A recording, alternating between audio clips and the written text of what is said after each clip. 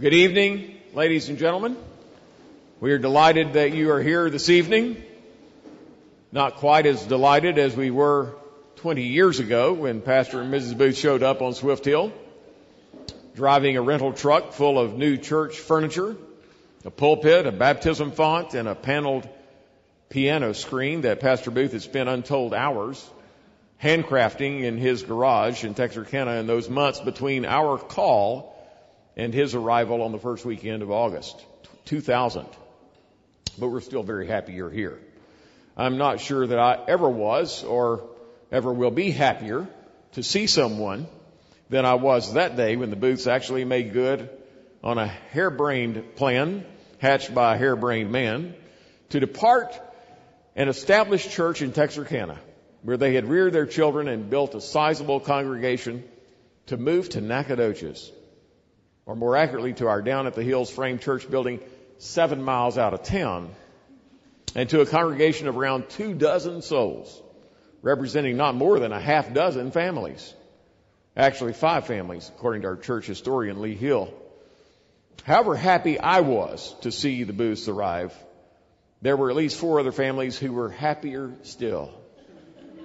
Ecstatic, I would say, because the consequence of their arrival was the presence of a seasoned pro in the pulpit and counseling office from that time to this. Whoever follows Pastor Booth in time will have his work cut out for him. But Pastor Booth had no such complication. This miracle of God, turning the heart of man in spite of the circumstances, has few precedents in the annals of human history, covenant history. One thinks of Gideon answering God's call to go to battle against the throng of the Midianite army with 300 men. Or the ragtag army of Israel believing God that the walls of the mighty fortress of Jericho would fall down after they walked around it 7 times and shouted real loudly while blowing ram's horns. Or of Abram leaving Ur after God said, "Get off your butt and keep walking until you get to a place I'll tell you about later." All these are roughly on par with what God did in the hearts of Pastor Booth and Mary Nell.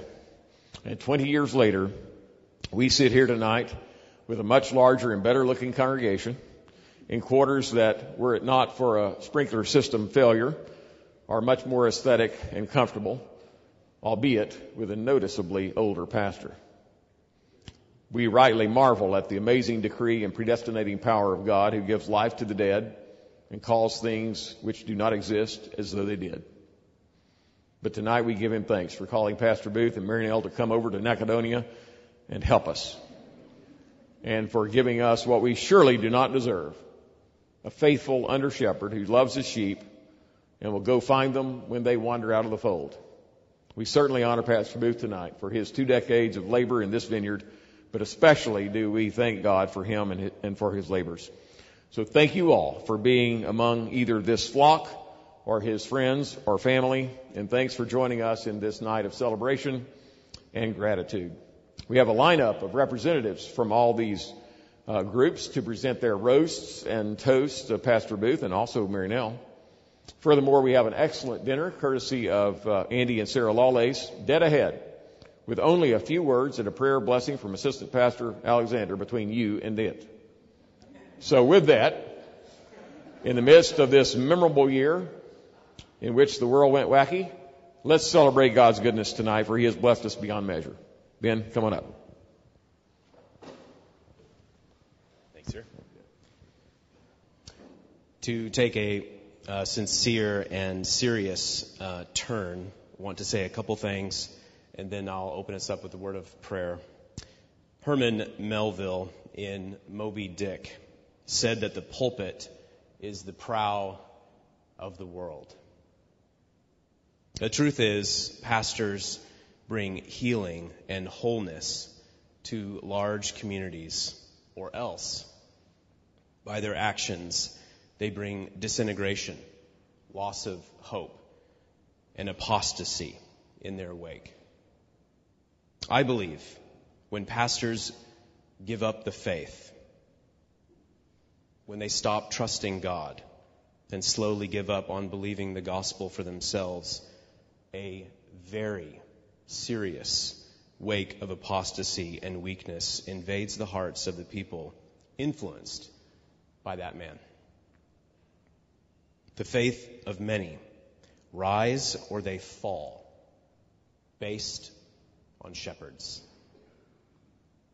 Pastor Booth, all praise be to God, is not one of these men who has stopped believing and loving. Pastor Booth, you have kept the faith.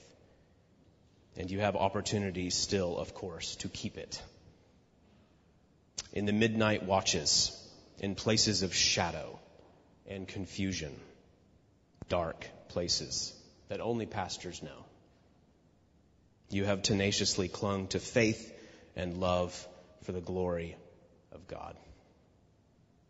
I believe when pastors do not give up the faith, when they keep trusting God, when they live by the law of grace and mercy, when the first thing they see in an angry and deeply broken man or woman is a human in need of compassion and love, and they bestow it, I believe these kind of men hold communities together far more than I believe we realize. Pastor Booth and Miss Marinell, thank you. Thank you for both being real pictures of that great shepherd of the sheep, the Lord Jesus Christ. This evening is a tribute to every moment in all seasons, every one of them, that you have kept the faith and kept love as the fulfillment of the law, the very bond of perfection. To God be the glory. Let's pray over our meal and our wonderful evening together. Father of our Lord Jesus Christ, all blessing, glory, power, honor, and majesty be to you, who in the profound wisdom of your ways to men gave the gift of the Holy Spirit, your Spirit that indwells your under-shepherds to advance your kingdom. Father, you are glad to advance your kingdom through weak and broken men. In your wisdom, you have done this. We are thankful and we rejoice tonight for your servants, Randy and Marinell Booth. We are touched by you and have been built up in your grace through them. Bless you and bless this food to your joy and ours. In the name of the Father, Son, and Holy Spirit we pray. Amen.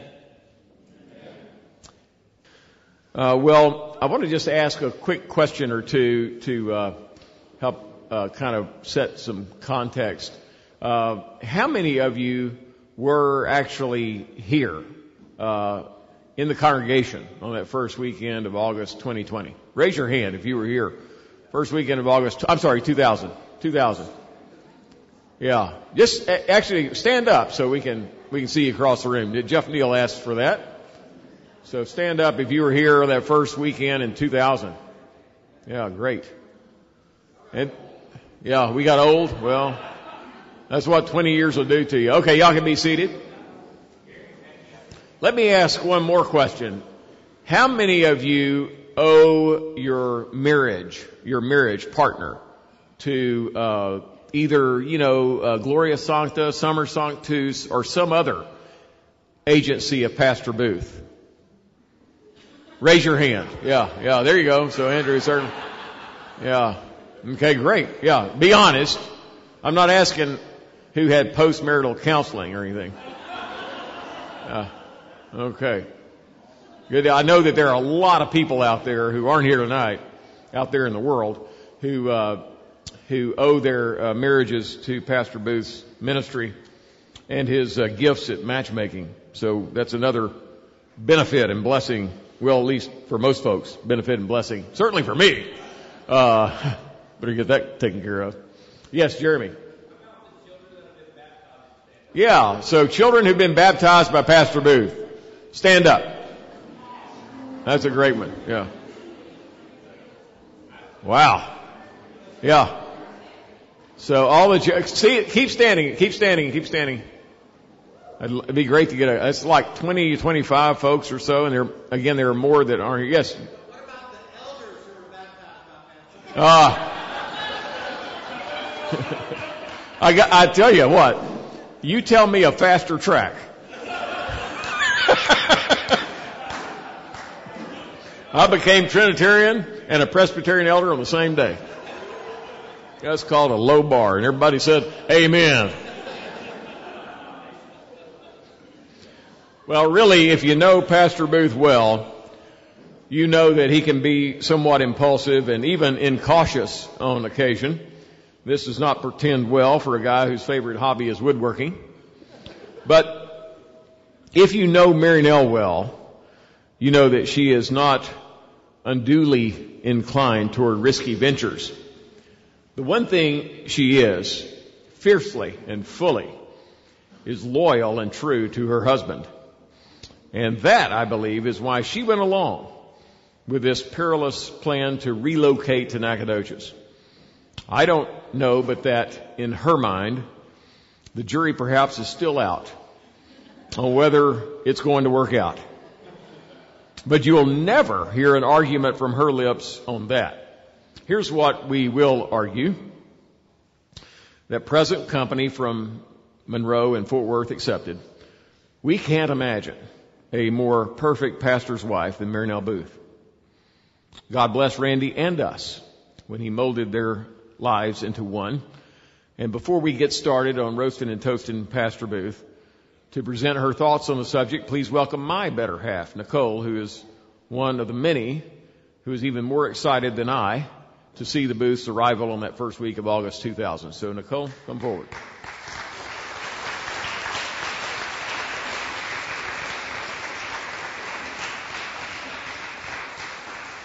Well, if you look on your tables, you will see, most of you, if you don't have the long ones, if you have the napkins on your table, that is the handiwork of Mary Nell that she blessed me with, and blessed my family with, for our 20th celebration a couple of years ago. So she's just so talented.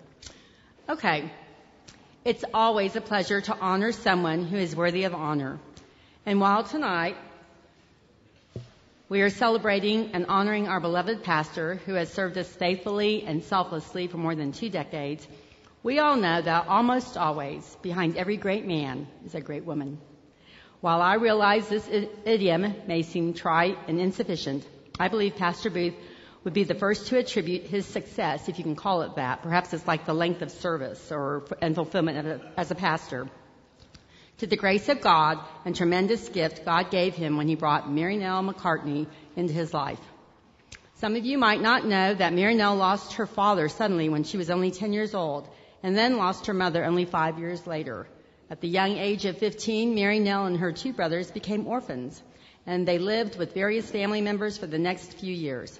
I don't recall the details, but I believe Randy and Mary Nell started dating in high school, and it wasn't much longer after that, as young college students, that they decided to marry and start their family.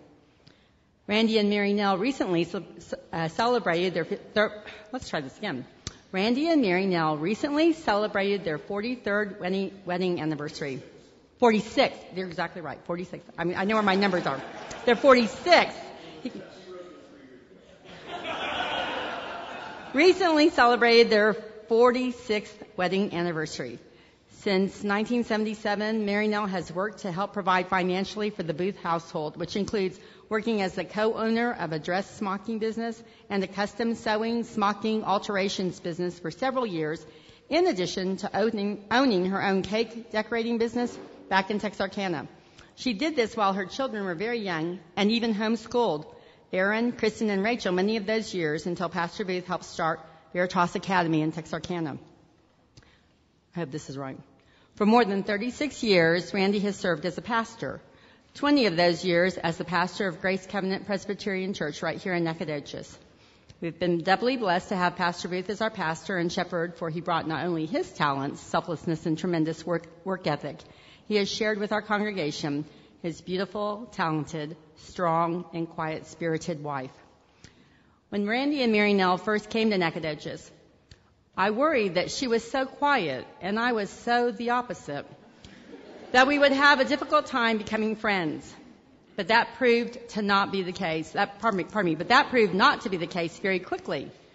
Since her own children were mostly grown when they moved to Nacogdoches, she was always quick to notice how overwhelmed I often was with my 6 and almost 7 little ones back in 1998. She volunteered Rachel to babysit sometimes and often held 1 or 2 while I took care of feeding or disciplining some of the others. Imagine that. Over the years, I've observed her helping other families similarly. My children consider her an older and wise friend who will help them as she would help her own. It wasn't long before her own children got married and began having children, and it's been fun and instructive to me to watch her with her own grandchildren, loving them, holding them, teaching them, sewing for them, babysitting them so their parents can make other plans, patching them up, Jonah, and serving them in many different ways. She has always been a role model for me and our church ladies in many ways. As I think most of you know, over the last 2 decades here alone, Mary Nell has cooked dozens of meals for our church families.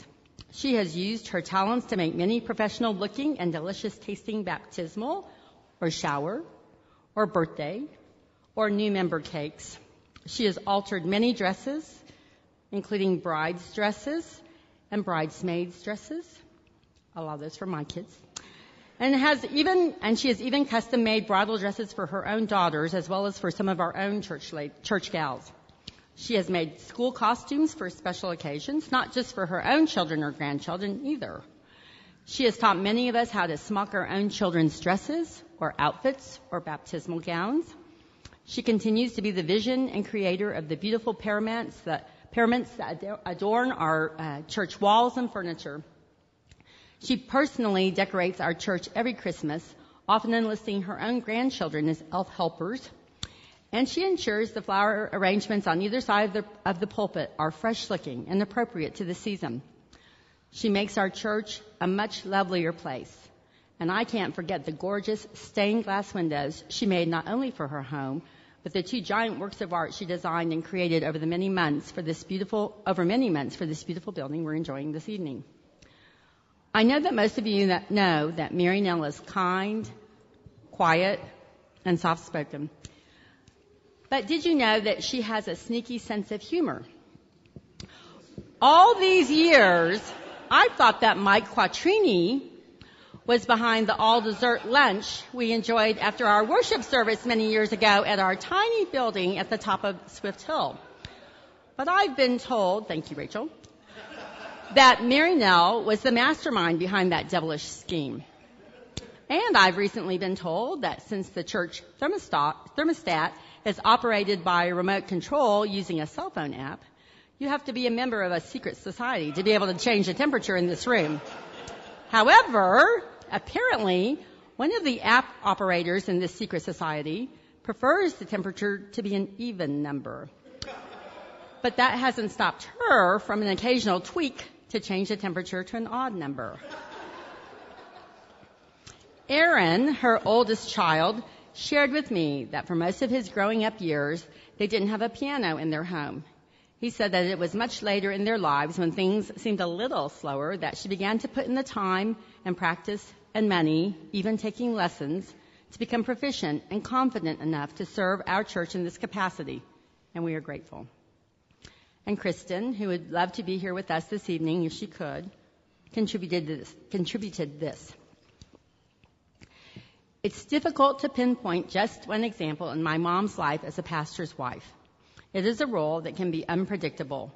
People coming over for lunch at the last minute, emergency counseling sessions that delay your plans, people moving into your house temporarily for various reasons, and many other circumstances that don't come with the territory of other jobs. One thing that can be said of my mom during her many years of this unpredictability is this: she is steady.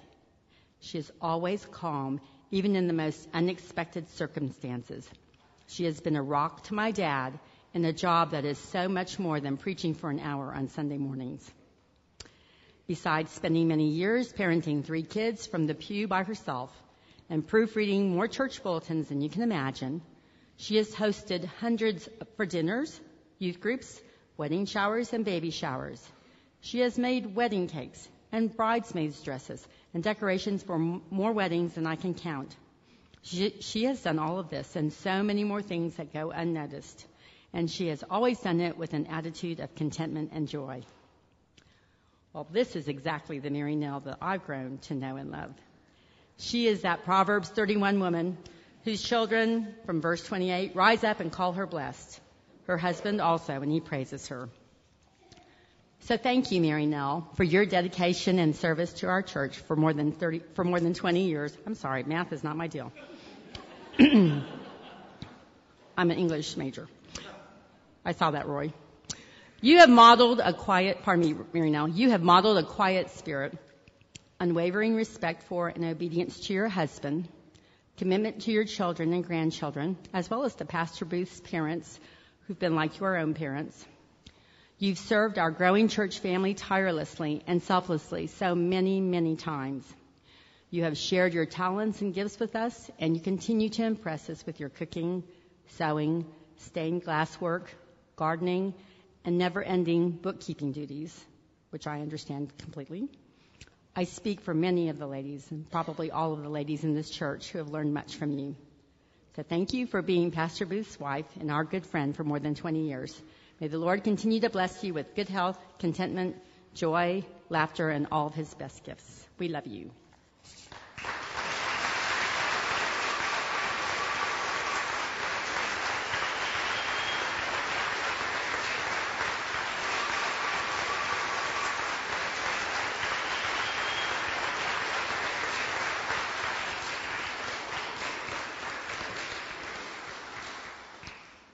Well, thank you, Nicole, and thank you, especially Mary Nell, for the many sacrifices you've made for everyone in this congregation, most of which sacrifices, in keeping with your nature, are known only to you and Pastor Booth and God.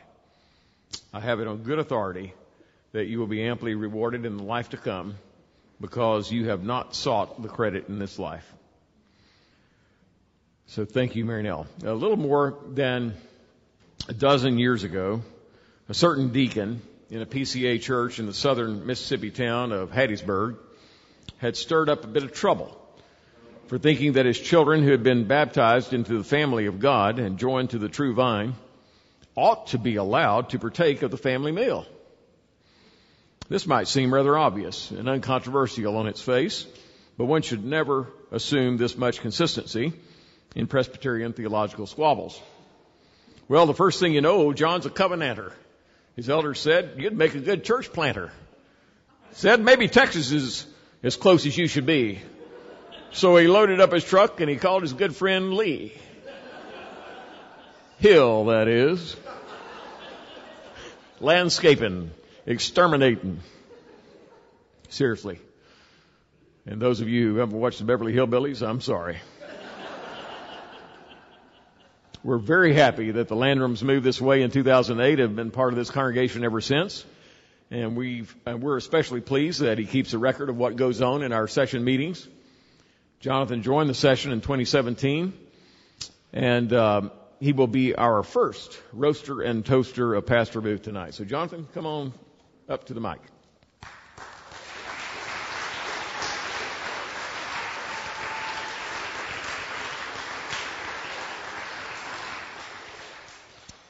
One of the things I enjoy doing is tracing the hand of God's providence through the seemingly small and insignificant details of my life and family history that, looking back from the present vantage point, were clearly orchestrated and directed by our Heavenly Father.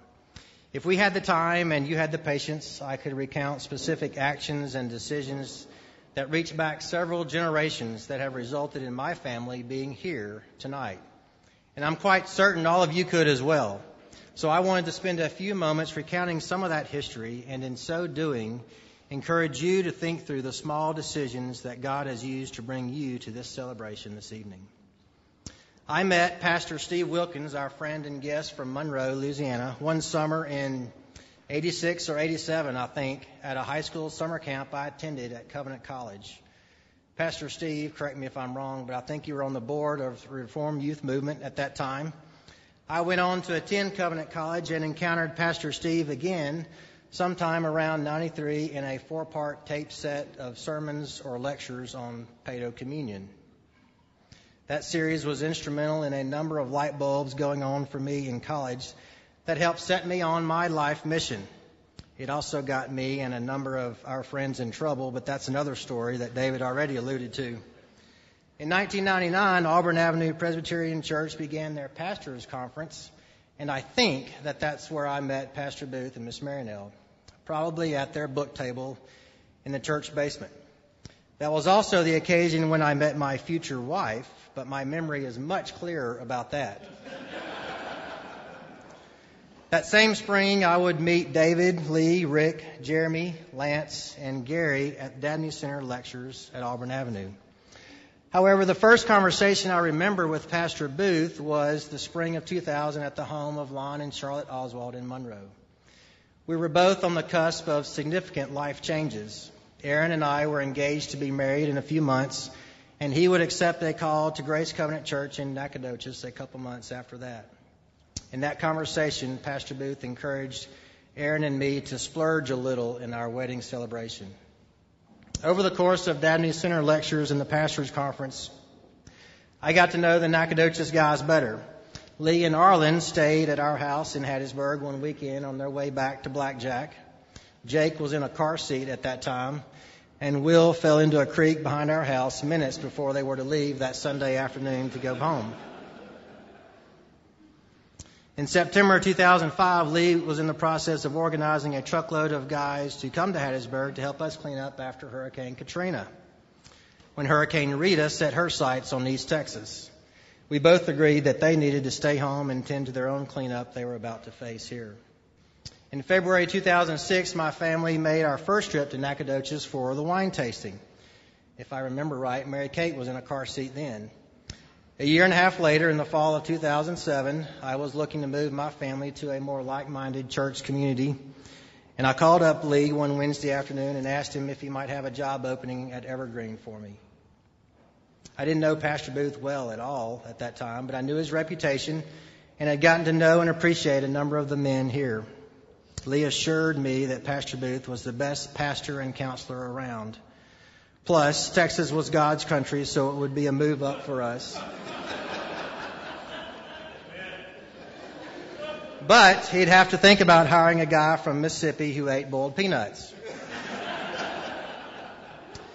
Lee and Rick figured out a way to make it happen, and we moved to Nacogdoches in February 2008. And Lee didn't steer me wrong. We were quickly blessed by our new pastor. We spent countless hours talking through family issues, being exhorted, instructed, rebuked, and encouraged. My young adult children are now receiving some of that same benefit with their own conversations and counsel with him. And I know that I'm not alone in this. As I look through the folks gathered here tonight, I know that most, if not all of you, have had significant, even life-altering conversations with our beloved pastor. You, like me, have received advice and counsel steeped in Scripture and decades of pastoral experience. You, perhaps like me at times, may not have eagerly received it at first, but you were surely struck by the wise and godly counsel. Who of us in this room haven't heard his oft-repeated 4 questions when talking through a situation with him? Do you know what to do? Do you know how to do it? Do you need help doing it? Or do you just not want to do it? If you want clarity, those are the questions for you. Pastor Booth has visited me in the hospital, brought medicine to me long after his and my bedtime, fed us fine cuisine at his table, come alongside me and my family in times of great discouragement, and been a friend closer than a brother. Really, what we're doing here tonight is celebrating God's goodness and faithfulness to us through the life and long-ranging impact of Randy Booth. I'm thankful our stories have converged together over these last years, and am honored to serve our King alongside him. Thank you, Pastor Booth.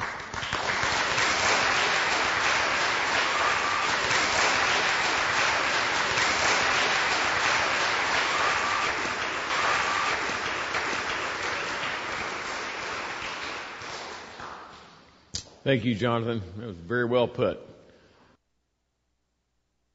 Jonathan Landrum isn't the only one to get in trouble with the PCA for reminding them that Jesus is quoted in Matthew 19:14 as saying, "Let the little children come to me, and do not forbid them, for of such is the kingdom of heaven."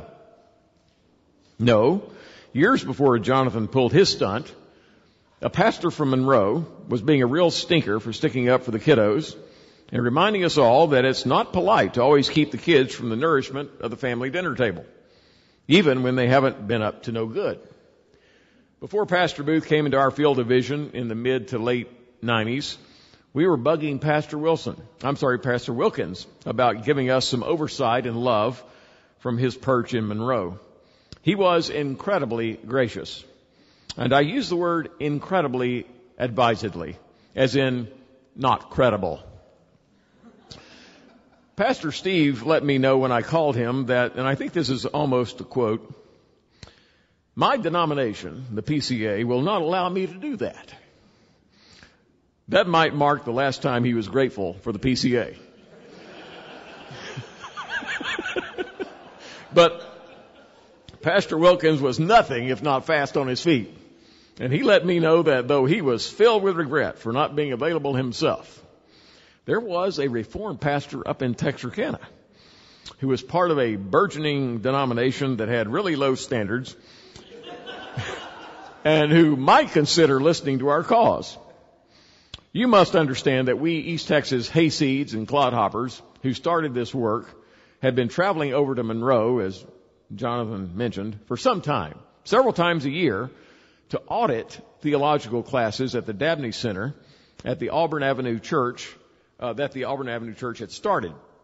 Now, Steve knew enough to keep us at arm's length, and I think they have renamed the Dabney Center since then, probably because Steve caught a case of woke and reconsidered naming his theological program after a fella with an affinity for the South in the War of Northern Aggression. At any rate, we are absolutely delighted that Pastor Wilkins and his lovely wife, Wendy, whose recipe for chicken, rice, sausage, artichoke, black olive casserole is the perfect Sunday dinner, and I do mean that midday meal when I say dinner. Please welcome one of Pastor Booth's closest friends in the ministry and a great friend and theological father of this congregation, Steve Wilkins, pastor of the Church of the Redeemer in West Monroe, Louisiana, the church formerly known as Auburn Avenue Presbyterian Church of Monroe. Steve, can you come forward?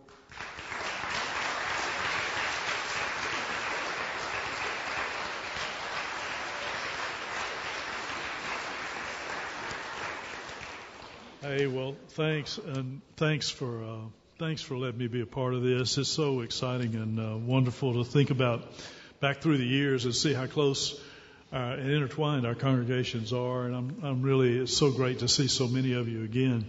And I'm really, really thankful and happy I got you to share some of the trouble that you deserve. It's been wonderful to have you and commiserate with me and commiserate together. I was just asking Randy at dinner. I don't really remember when we first met.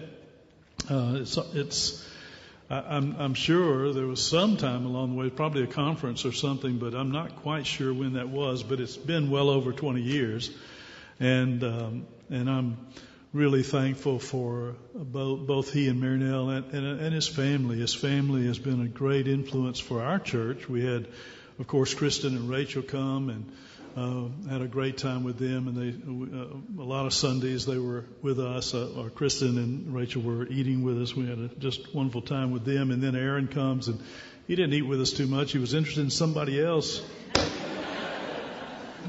I'm glad he was.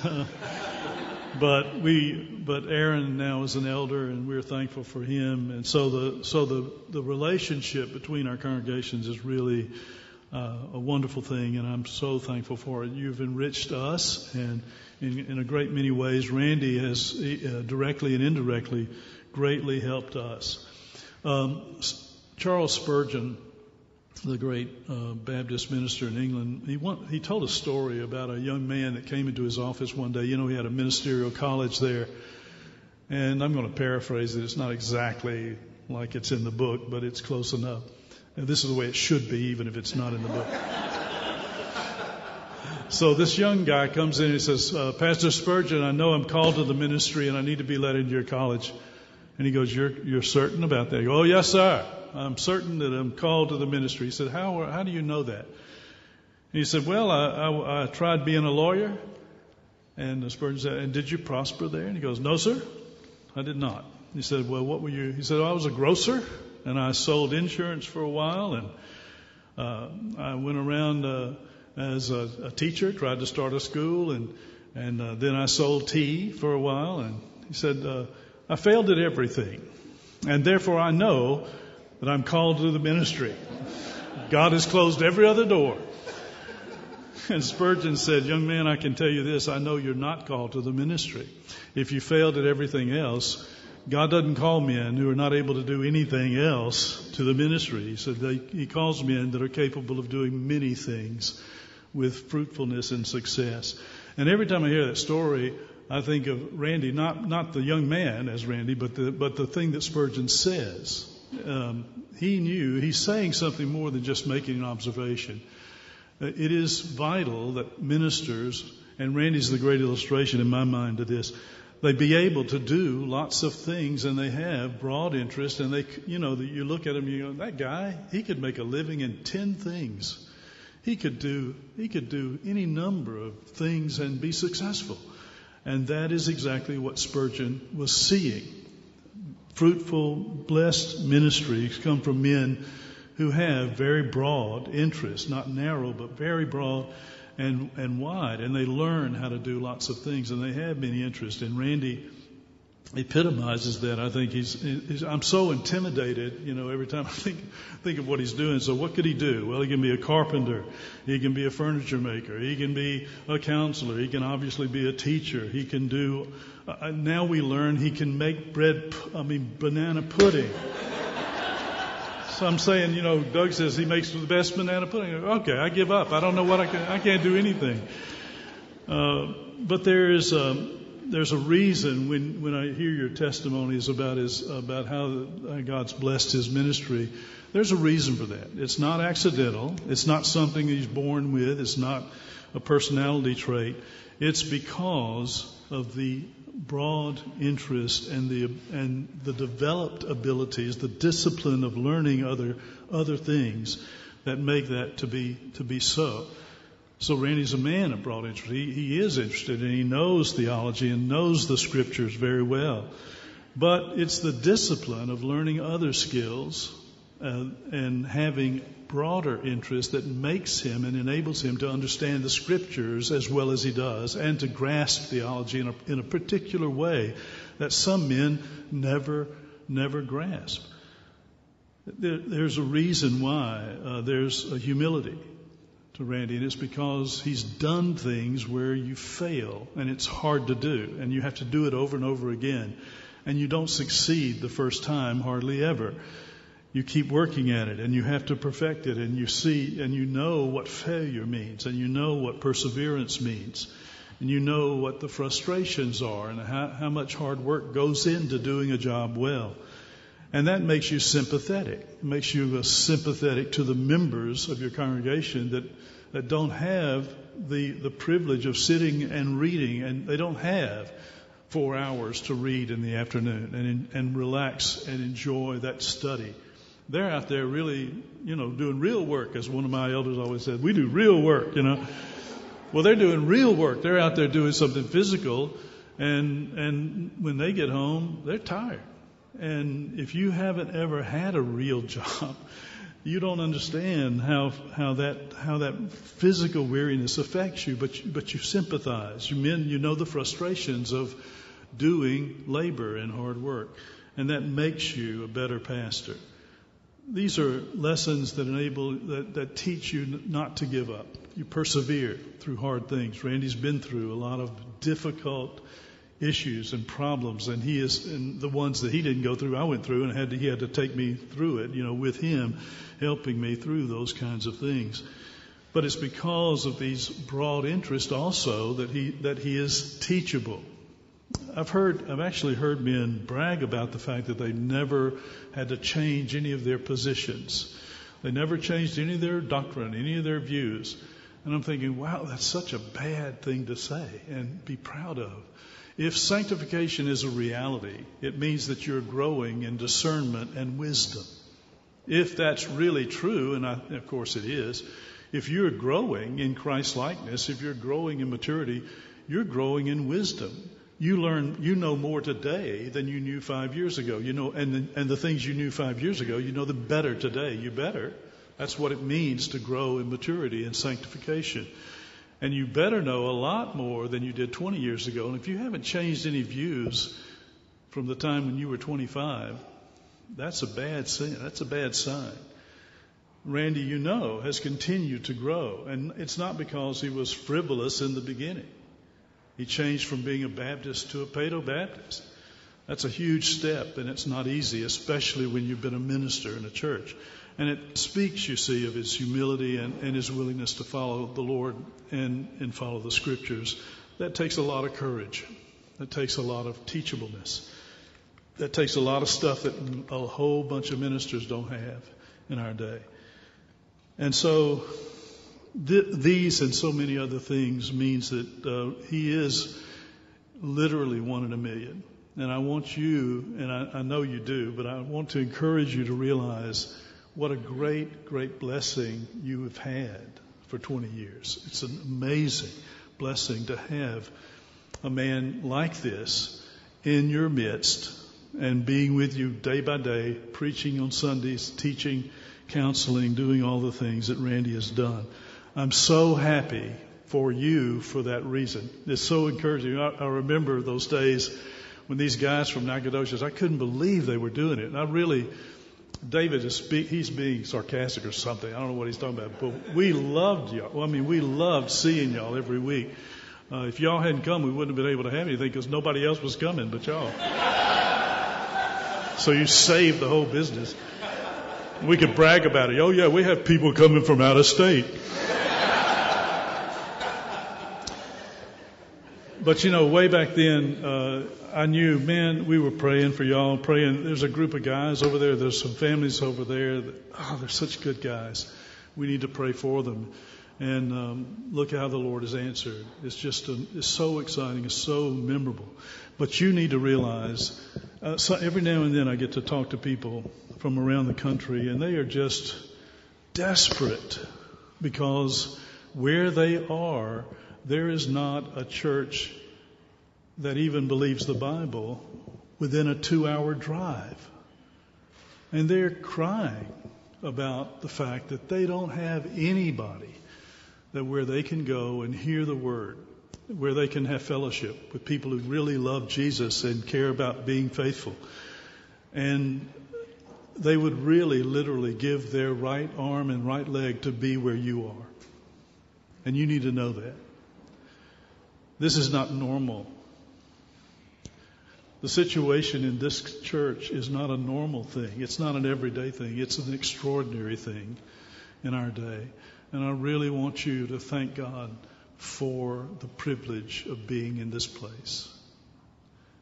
That means be careful how you speak and what you say and how you act, because you have an amazing, incalculable privilege to be in this church, to be with this man, and with the elders that you have, the faithful guys who have sacrificed. I know what they've been through, some of it. And it's important that you really, really thank God for it and realize what you have been given, because it is something that there are hundreds of thousands of people across the world that would literally give up limbs from their body to be a part of this. So be thankful. Ernie Riesinger, another Reformed Baptist, I have a lot of friends who are Reformed Baptists, but he told me one time, we were talking about a particular guy, and he said, that guy has more on the shelf than he does in the window.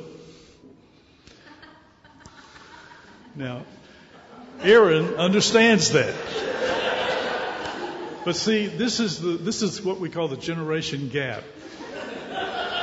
Believe it or not, young people, we actually used to go out into a place and go to physical stores, and you had to go to a store to buy stuff. You actually had to walk around town. And you would go and stop and look at the window of a store because they fixed their windows up to let you know what was in the store. And we would go and look at the window and go, yeah, let's go inside. And so the window attracted you. You can't imagine this, can you? It's amazing, isn't it?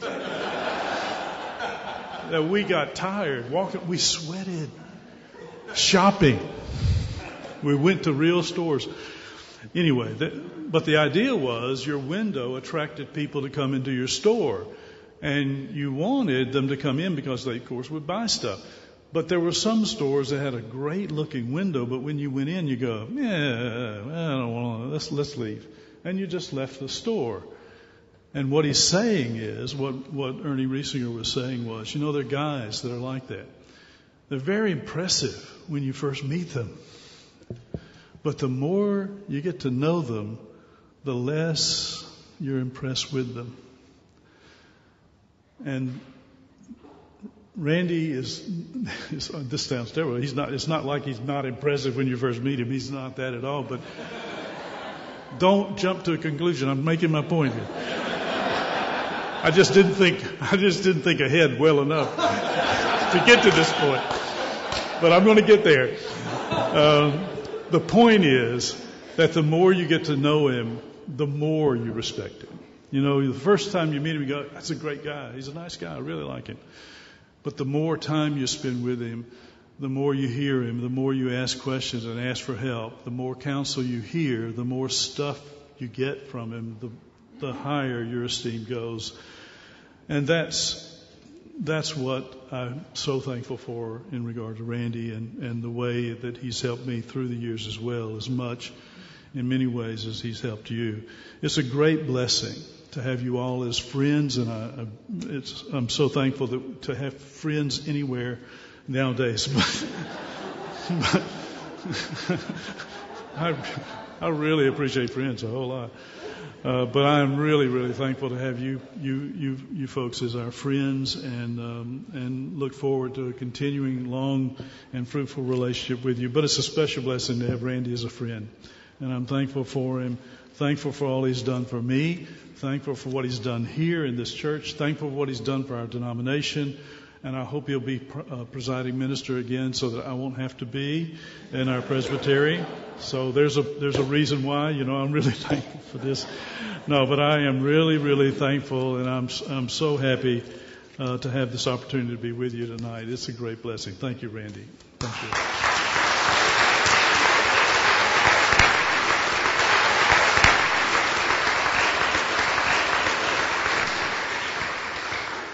Well, I really can't overemphasize a part of what Steve said there, that Auburn Avenue and the Dabney Center particularly were incredible learning experiences for those of us who would go over there regularly and give up a Saturday, often drag in pretty late on Saturday night, as I recall, Lee.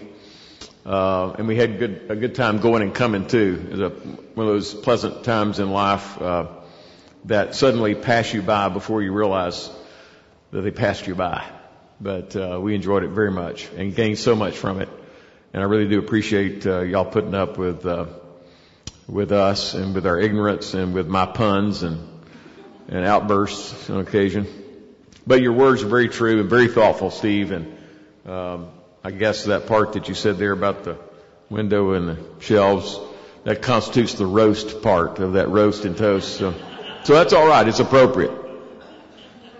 Thank you very much. And I didn't mention, which I should have earlier in introducing Steve, that he is, as he mentioned, the presiding minister of the Wycliffe Presbytery, which includes Arkansas, Louisiana, and Texas, and now Oklahoma, I guess, right? So, and he succeeded Jeff Neal in that post. And, of course, Randy was in that post, I think, of the Presbytery, certainly council, but a Presbytery, too, some time ago. Well, thank you, Steve, for being here tonight and for your friendship with Pastor Booth and for the great influence that you have wielded and continue to wield over this congregation's theology and culture. All of us who know Pastor Booth and his son are struck by the fact that Aaron not only takes after his father in physical form, but also in faith form. Aaron and his sisters are not your typical PKs. Okay, well, Rachel may be, but really,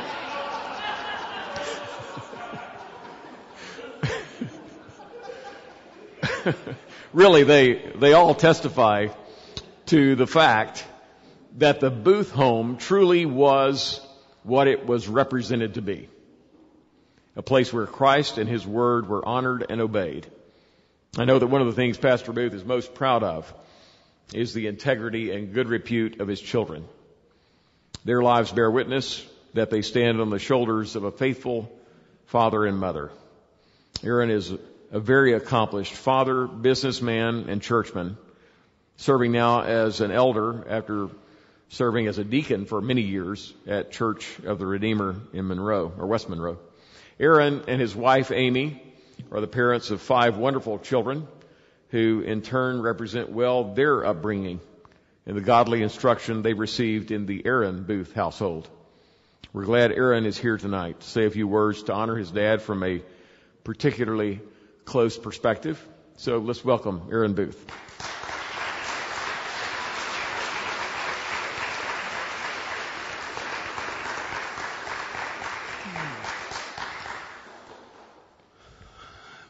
I guess you could say I've known Pastor Booth for a long time. I met him at a very early age. Last summer, we had the honor of celebrating 30 years with Pastor Wilkins at Redeemer Auburn, and I got to watch his oldest son speak, and I felt like he took an interesting approach, and I want to do the same. I want to thank you, the congregation here of Grace Covenant, for taking care of them, for giving them something to do. This has been a good spot for them for the last 20 years. And they're getting older. They're both taking full advantage of senior discounts. I know Rachel's here to watch after them, but I need y'all to let me know if they start making dinner reservations at 4:30 in the afternoon. Y'all let me know. It might be time for a change. But no, seriously, it's been a blessing for me to see how y'all have cared for them, and this event is a beautiful testament to that. I know that they love you too. They celebrate your successes, mourn your losses, and genuinely care about your well-being. Whoever chose the music for the slideshow chose the definitive Bob Dylan sermon illustration song. I think he's done a 12-part series on that. I'm surprised y'all haven't sung it,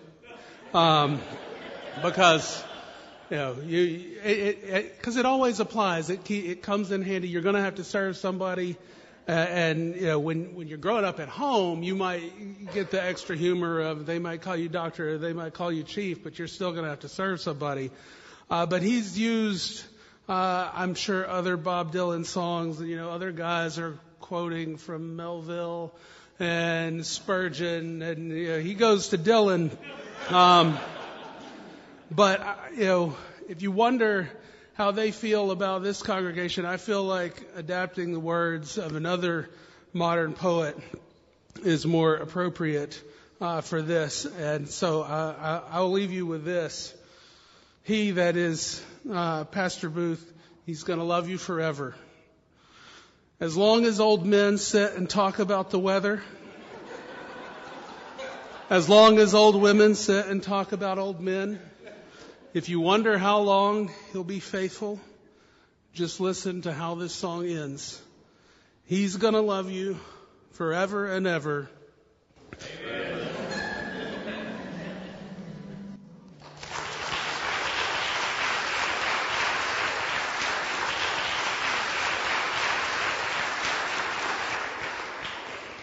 Thank you, Aaron. Do you have all 5 children here tonight? You have all 5 children, 4 of them? Okay.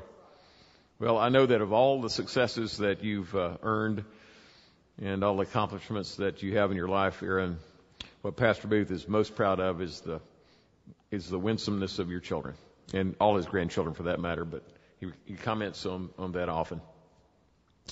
Well, Elder Lee Hill did not come to the faith by conventional means. Like a good boy growing up in a rural East Texas Baptist church, by all accounts should. Rather than hearing the call of a Baptist revival preacher, he heard the voice of a man more akin to John the original Baptist. Perhaps not a man who ate locusts and wild honey, clothed in camel's hair with a leather belt around his waist, but a man who ate locusts and drank wild turkey, clothed in camel's hair without a leather belt. The better to show a plumber's moon to that wicked, perverse, and licentious generation who populated Stephen F. Austin State University, on which campus Joe Inglis and his intrepid band of student apprentices, including Lee, surveyed the sordid record of the rotting core of American college culture, while unstopping from the toilets and shower drains and student housing the pollution unleashed by the sexual revolution. Lee came to faith from the prophecy of Joe, a leading light at one point in our little flock's history. Joe was not a reed shaken by the wind, but a rube who often broke the wind.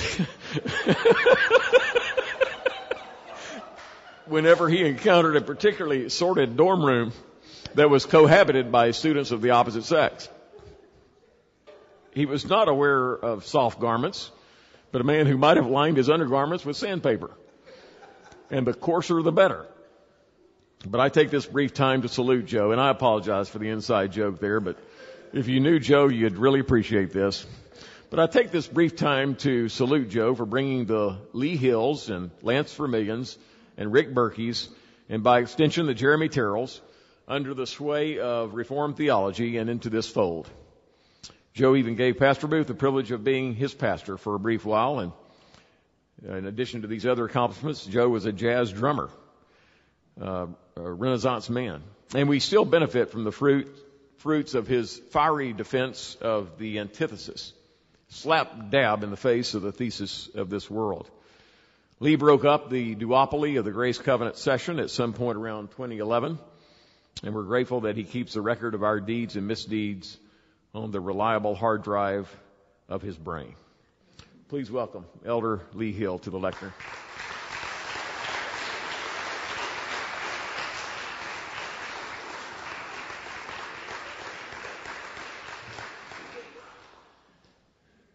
The Apostle Paul said, "Though I speak with the tongues of men and of angels, but have not love, I have become sounding brass or a clanging cymbal.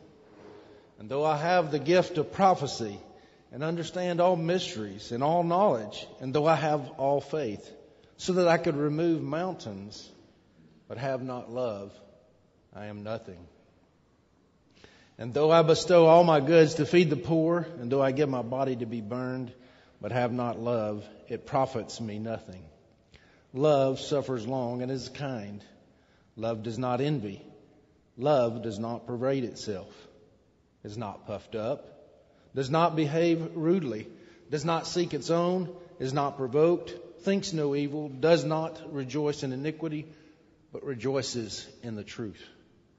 Bears all things, believes all things, hopes all things, endures all things. Love never fails." Randy Booth is a human example of 1 Corinthians 13. His love for his congregation has caused him to suffer long. He has had many arduous conversations and many more sleepless nights on your behalf. How many prayers have been offered to God on your account? How many late night phone calls has he received on your account? I have never called, texted, emailed Pastor Booth that I did not get a heartfelt, sincere response. He has never made me think in any way that he was going through the motions of returning my phone call.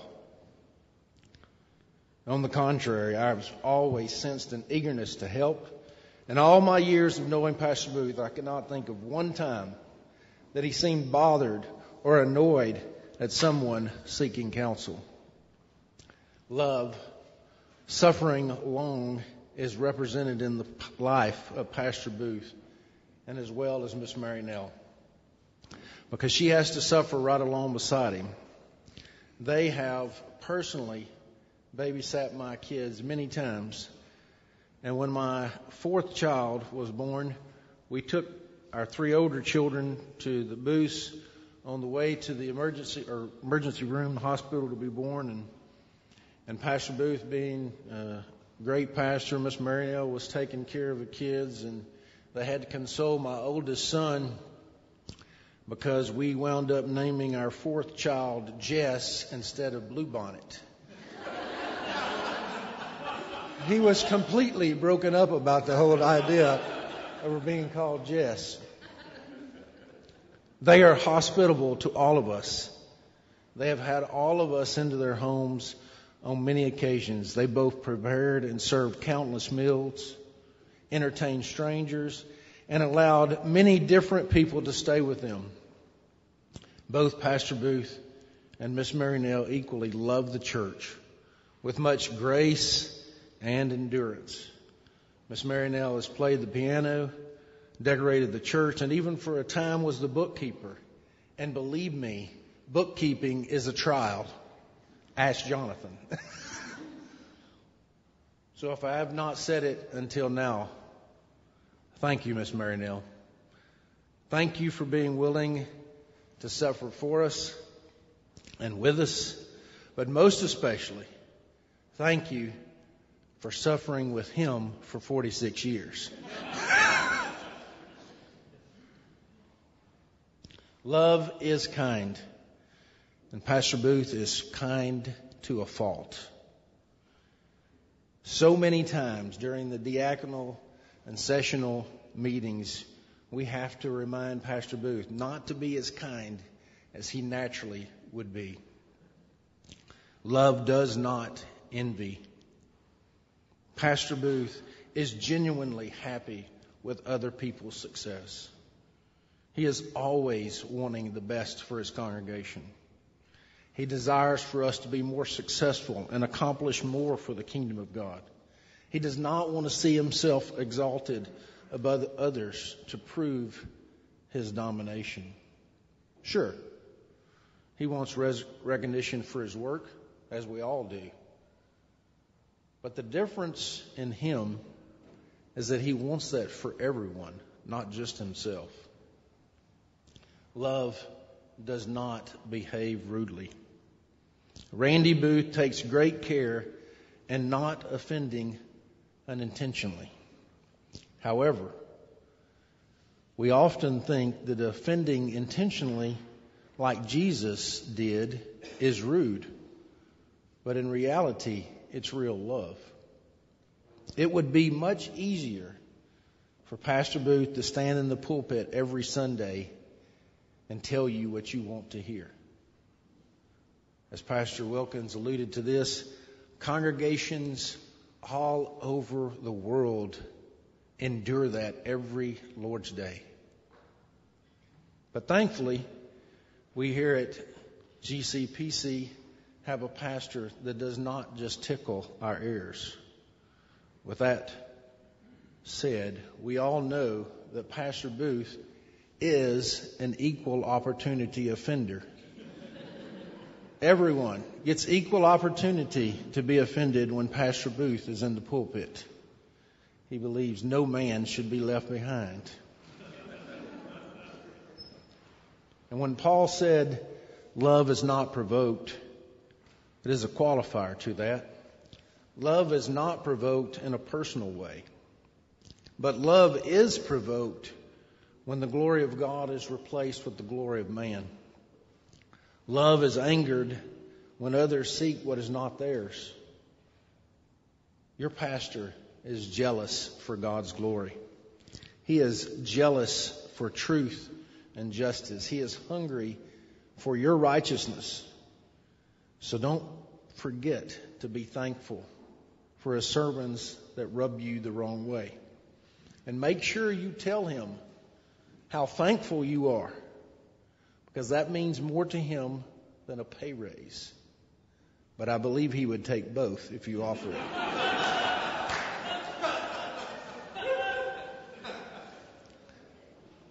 Pastor Booth does not rejoice in iniquity, but rejoices to see the truth being lived out in our lives.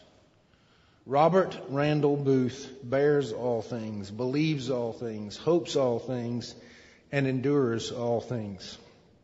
He is a faithful shepherd. His flock is of utmost importance to him. Pastor Booth is your shepherd 7 days a week, 24 hours a day. He wants your best. He desires to see your good. We have two pastors here tonight that would agree with me that Randy is not just our pastor, but a pastor to many pastors all around the world. He regularly receives phone calls, emails from other pastors asking for wisdom and instruction. Our shepherd is sought out by other pastors to receive shepherding. Jesus said, I am the good shepherd. The good shepherd gives his life for the sheep. But a hireling, he who is not the shepherd, one who does not own the sheep, sees the wolf coming and leaves the sheep and flees. And the wolf catches the sheep and scatters them. The hireling flees because he is a hireling and does not care about the sheep. I am the good shepherd, and I know my sheep, and am known by my own. As the Father knows me, even so I know the Father, and I lay down my life for the sheep. And other sheep I have which are not of this fold, them also I must bring, and they will hear my voice, and there will be one flock and one shepherd. As David Alders noted a couple of weeks ago, one Sunday, the three ruling elders of this church have often reflected the fact that we have the best pastor a church could hope to enjoy. A man who is unafraid of getting his hands dirty in the work of shepherding dumb and wayward sheep, from defending them from the wolves of this world. He has proven this time and again over these 20 years. He has comforted us when we needed it. He has comforted us when we needed that. He has confronted us when we needed it, and he has comforted us when we needed that. He has shown neither fear nor favor, but he has treated us all as those for whom he will be called by God to give an account. Thank you, Pastor Booth. We love you.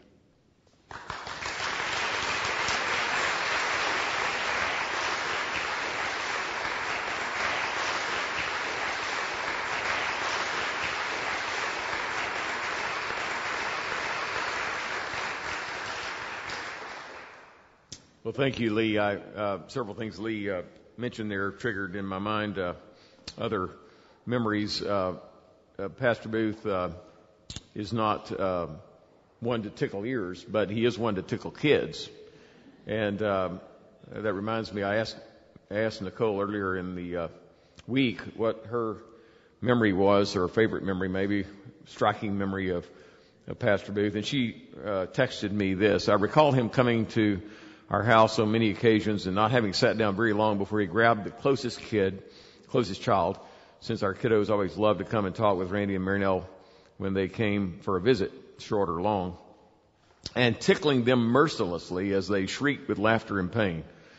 Since I was so sensitive to the noise level in our house, with 8 to 10 kiddos talking or playing or arguing at the same time, this increased rambunctiousness only heightened my concern someone was going to end up getting hurt. Sam was the loudest laugher squealer, and likewise had already had stitches 3 times before he was a dozen years old, so the odds were very high. As a result, when the tickling would start, I had to retreat to the kitchen or someplace I couldn't see what was happening. Randy didn't care. He just kept on. But she ends with, I'm pretty sure he never was the source of a set of stitches. So there is that. I will say that when it comes to loving our children, Pastor Booth's theology of pedo baptism and pedo communion gets real. It's not a theological framework for him by itself. It's not an intellectual thing. It is a love for his flock and even the little ones among it. And so thanks, Pastor Booth, for loving our kids. And I saw that. In fact, another reason that came to my mind was watching you pull the swing behind the Berkey's house there in the slideshow. So, and thanks, Lee, for your faithful service to our church and serving as our institutional memory bank. At about the same time that this little body of believers was seeking Pastor Booth's oversight and wisdom and occasional presence back in the late 90s, there was a newly planted church in Phoenix, Arizona that also was clamoring for oversight and wisdom and needing those so badly. The pastor of that flock was a younger man than I, and thankfully what that flock did not need was a pastor. They had one, such as he was. Before Pastor Booth came in 2000, I must admit to feeling a bit of sibling jealousy, since I knew this Nacogdoches crew needed him so much worse than that crew in Phoenix. But like a wise father, Pastor Booth gave both flocks the attention they needed. Eventually and providentially, that work in Phoenix closed, and Pastor Neil began seeking a new place to exercise his gifts in ministry.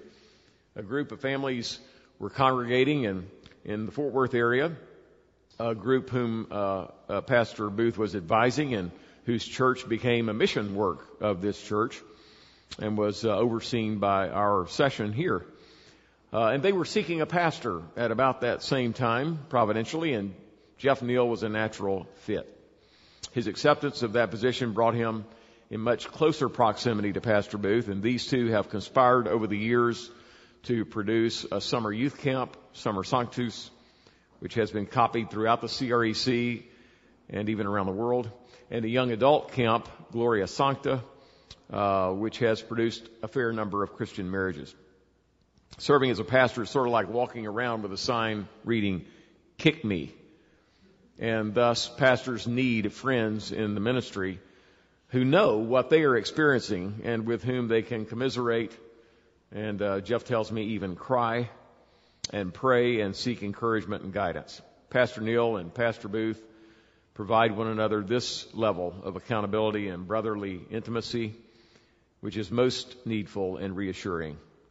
I think that even our session, much less our congregation, fails to fathom how important, even vital, Pastor Jeff Neal's friendship is to Pastor Booth. We are thankful for that friendship, but not as thankful as we ought to be. Please welcome Pastor Jeff Neal for his remarks.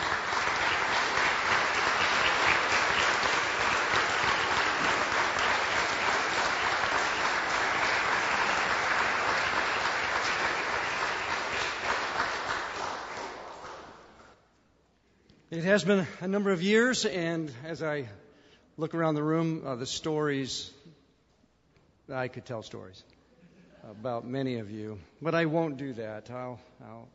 Well, maybe a few.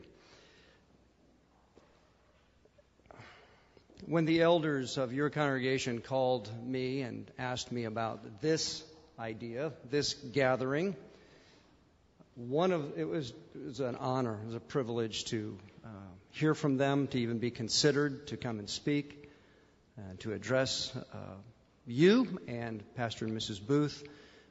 They weren't sure when to do it, and I could not understand what their problem was on picking a date. They just could not make a decision. And does this happen a lot, Jonathan? No? I think it's because they said it was your fault. But I found out why they had such a hard time. They were waiting for the Democratic National Convention to end, and then they could do this. Was that it? That's right. No. That's right. Over the years, what a joy. Pastor Booth, early on, I believe it was 1999, said, as friends, we're going to go to the Auburn Avenue Pastors Conference together every January, and we did that. That was one of those times is when I was introduced to Wendy Wilkins Jambalaya. He had no idea who in the world I was. I didn't know who you were, other than you were Pastor Wilkins' wife. And this jambalaya was incredible. And the amount of times I made that in Arizona, and people would say, "What is this?" And I said, "It's good." So anyway, we've gotten to know each other over the years. You've been very patient with me. Your session has been patient with me. Your pastor and his family we've been friends together, and that takes time. And so what I'd like to do this evening, in this honor of standing before you, is I'd like to share with you some events. And they're just going to be sketchy, and it's going to start personally with my time with Pastor Booth, and then I would like to address the congregation, and then I would like to address Pastor Booth's best friend. So here we go. My personal reflections. Randy, for more than 25 years, it has been a privilege to be counted as one of your friends. Over these years, our friendship has been a sharing of life and labor, much of it surrounding our work in the pastoral ministry. In these 20-plus years, we have gotten together at least annually. It started after the Auburn Avenue Pastors Conference, and then a trip here, and then the privilege of getting to know the congregation of Grace Covenant Church, now Grace Covenant Presbyterian Church. We have read books together. We have prayed together. We've asked questions of each other. We've disagreed with one another. We've listened to music. We've taken walks. We've watched movies. We've wondered, thought, and rethought, contemplated, considered, and reconsidered. We've read, we've reflected, we've rested, we've laughed, usually at each other, but more often at ourselves. We have waged war together against weariness. In so doing, we've grown in friendship. We've compared notes, and we have taken notes. We have stood for and with the other man during the weddings of our children. Rachel babysat my daughter. I was privileged to take a walk with Aaron. You have taken many walks with my son. My son was more scared of you than anyone else. You used to tell me, use any tool in your parental toolbox. And every once in a while I'd say, "Son, would you like me to call Pastor Booth?"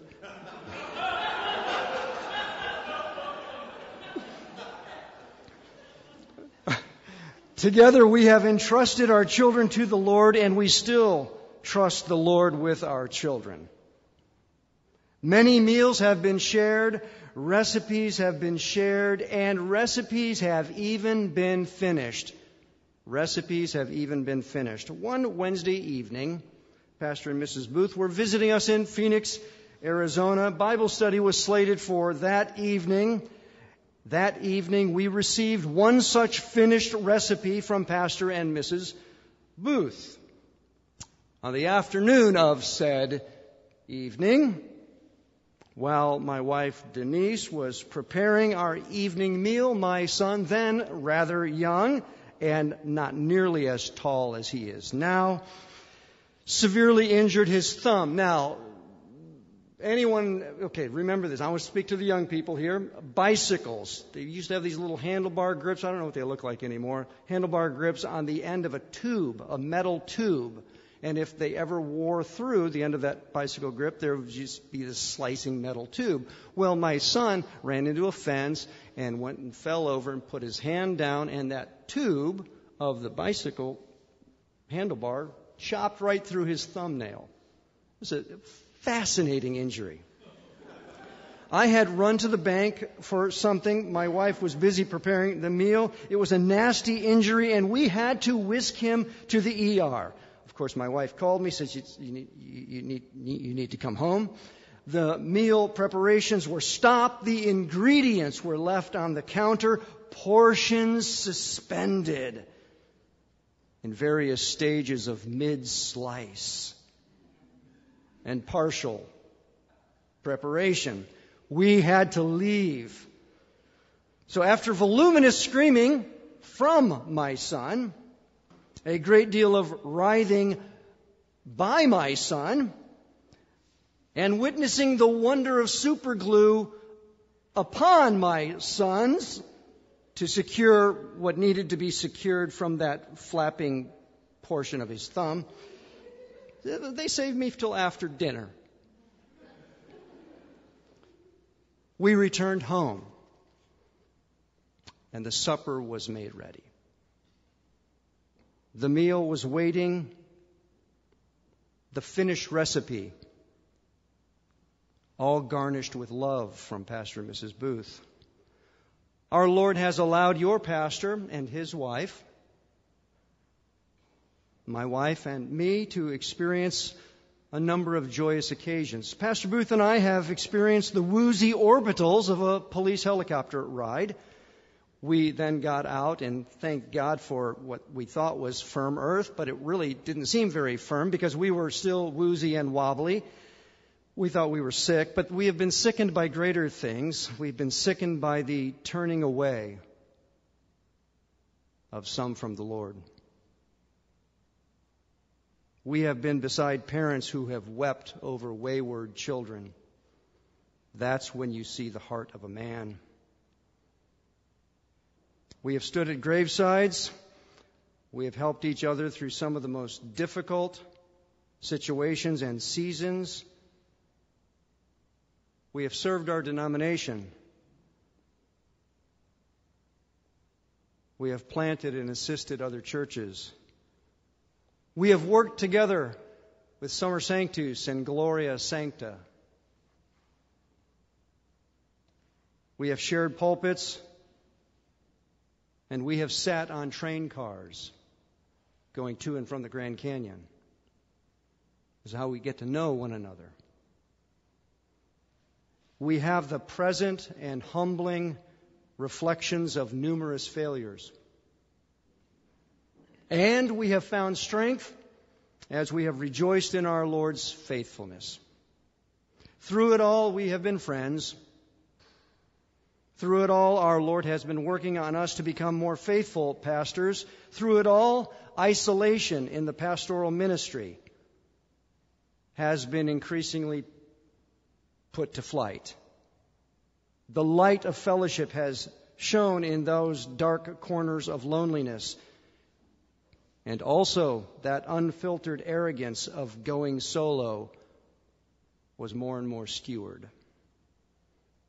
Thank you, brother, friend, pastor, for those years of friendship and co-laboring.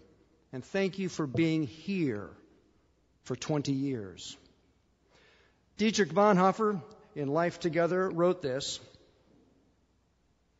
the physical presence of other Christians is a source of incomparable joy and strength to the believer. The physical presence of other Christians is a source of incomparable joy and strength to the believer. It's a privilege to address your pastor. It's a privilege to be your friend. Now, congregation of Grace Covenant Presbyterian Church, the Lord Jesus Christ ascended on high and gave gifts to the church, and He gave the gift of pastors. Pastors. They are a necessary blend of boldness and weakness. Their message is strong, and as messengers, they are not so strong. The minister is a blur of drive and dread, strength and weariness. He is called to love others, and he is a target for others to oppose. When others agree, he can be celebrated, and when others disagree, he may be lampooned and criticized. The pastor, your pastor is a mixture of speech and silence. To everything there is a season. He will give of himself to others, and others will give it to him. He will drop personal things and enter the trials of others. He will experience trials from others, and he will have his own trials. Through it all, he knows that our Lord has led the way for you and for him. So, dear congregation of Grace Covenant Presbyterian Church of Nacogdoches, it is one thing for a pastor to serve a congregation for more than 20 years. It is another matter for a congregation to receive and love and serve and care for a pastor for more than 20 years. Well done. It takes both. Pastor Booth has enjoyed the view from the pulpit. You have enjoyed the view from the pew. There is no greater joy for any leader, 3 John 4, than to see his children, the congregation, walking in the truth and one anothering one another.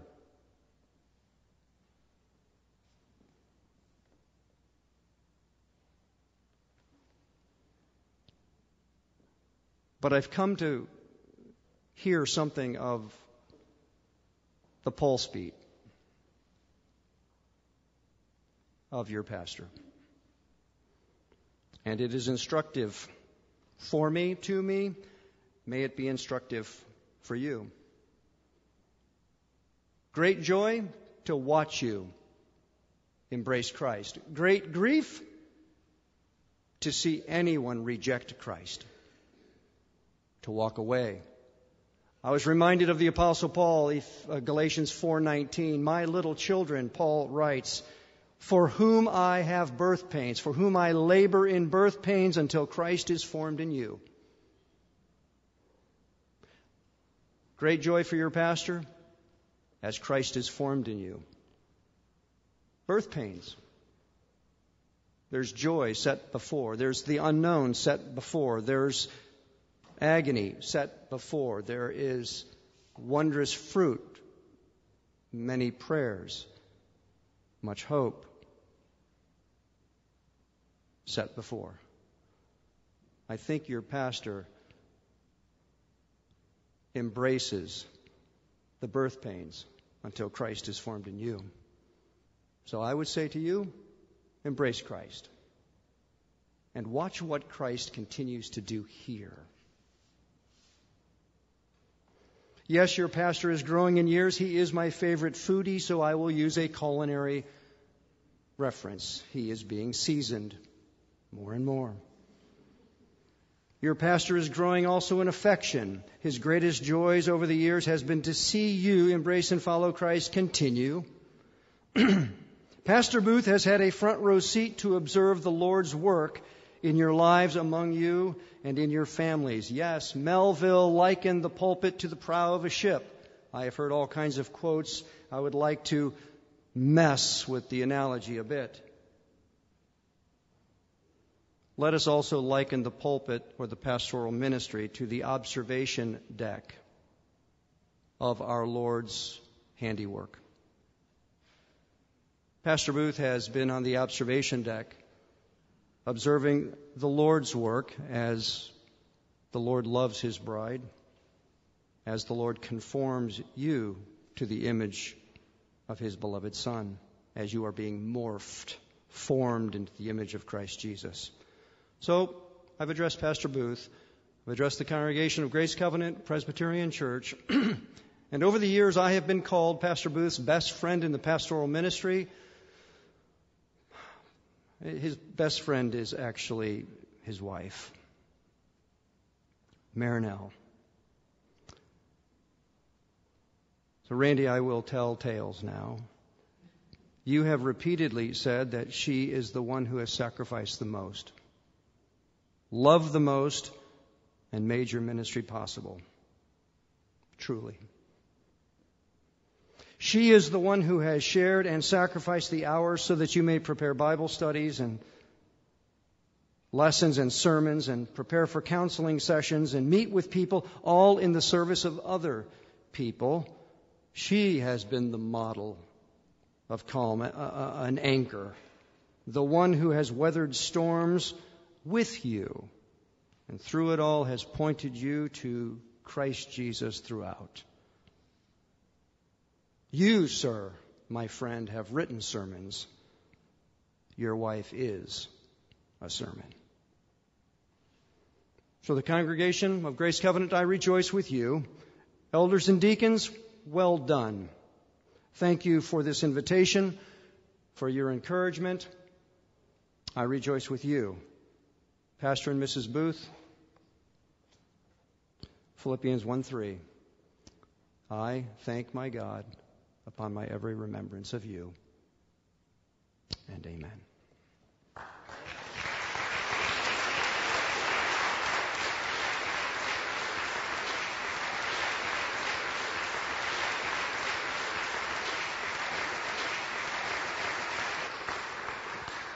Thank you, Jeff and Denise, for being here tonight, for your kind comments and your friendship for our pastor. Well, I just a couple hours ago mentioned to Pastor Booth. Now, at the end of the event this evening, or toward the very end of it, you're going to be welcome to make a response if you'd like. So I haven't followed up since then to see if he wanted to take me up on that offer, but I'll ask him now. Would you like to say a few words, Pastor Booth? Come forward. Let's give Pastor Booth a hand.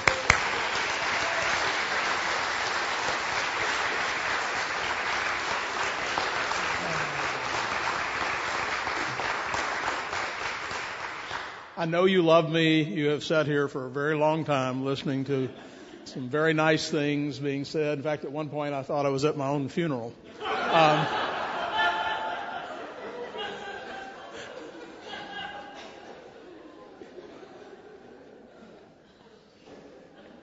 So you've gotten part of the picture tonight, and if I could, if we had the time, and I won't take your time because I do value the fact that you came and you've sat here for a very long time, but if I could, I'd come by and thank every last one of you personally. I love you, and I know you love me, and that's what enables all of us to do what God's called us to do. I need all the friends I can get. Friends come and go, but enemies accumulate, right, Steve? But I need all the friends I can get, and so do you, because I never know when I'm going to need them, and I know that I'm going to need them. And we need each other. And so I'm very honored to stand here and humbled by what has been said, and I know and you know that there are other things that could have been said that aren't nearly as flattering, and I try to remember that. And many times have thought what Paul said, who is adequate for this? And the answer is nobody.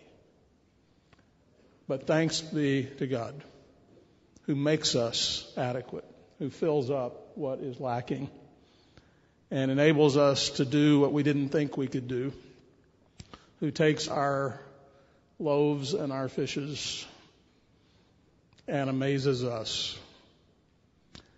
And so all I know to tell you tonight is to express deep, deep gratitude to each of you.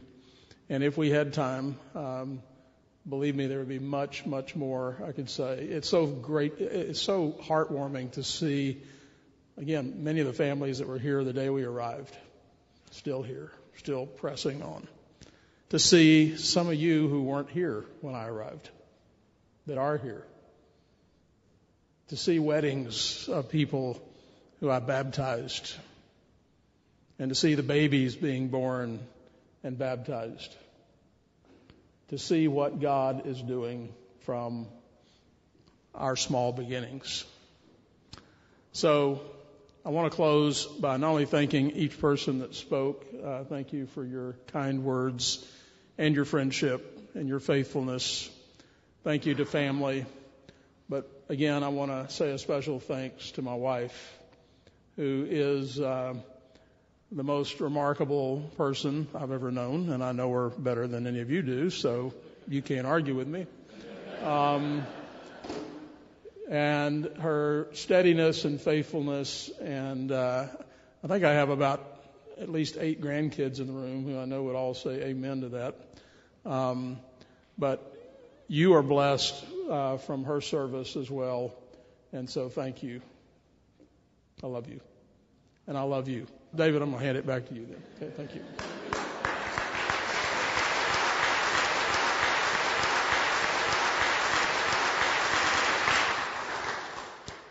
Thank you, Pastor Booth. Well, again, want to say thanks very much to Sam, certainly, Sam Lawless for putting the video together, to Andy and Sarah for putting the meal together, and thanks to all the out-of-towners here. Thanks to James and Holly Neighbors for coming in from Sulphur, Louisiana.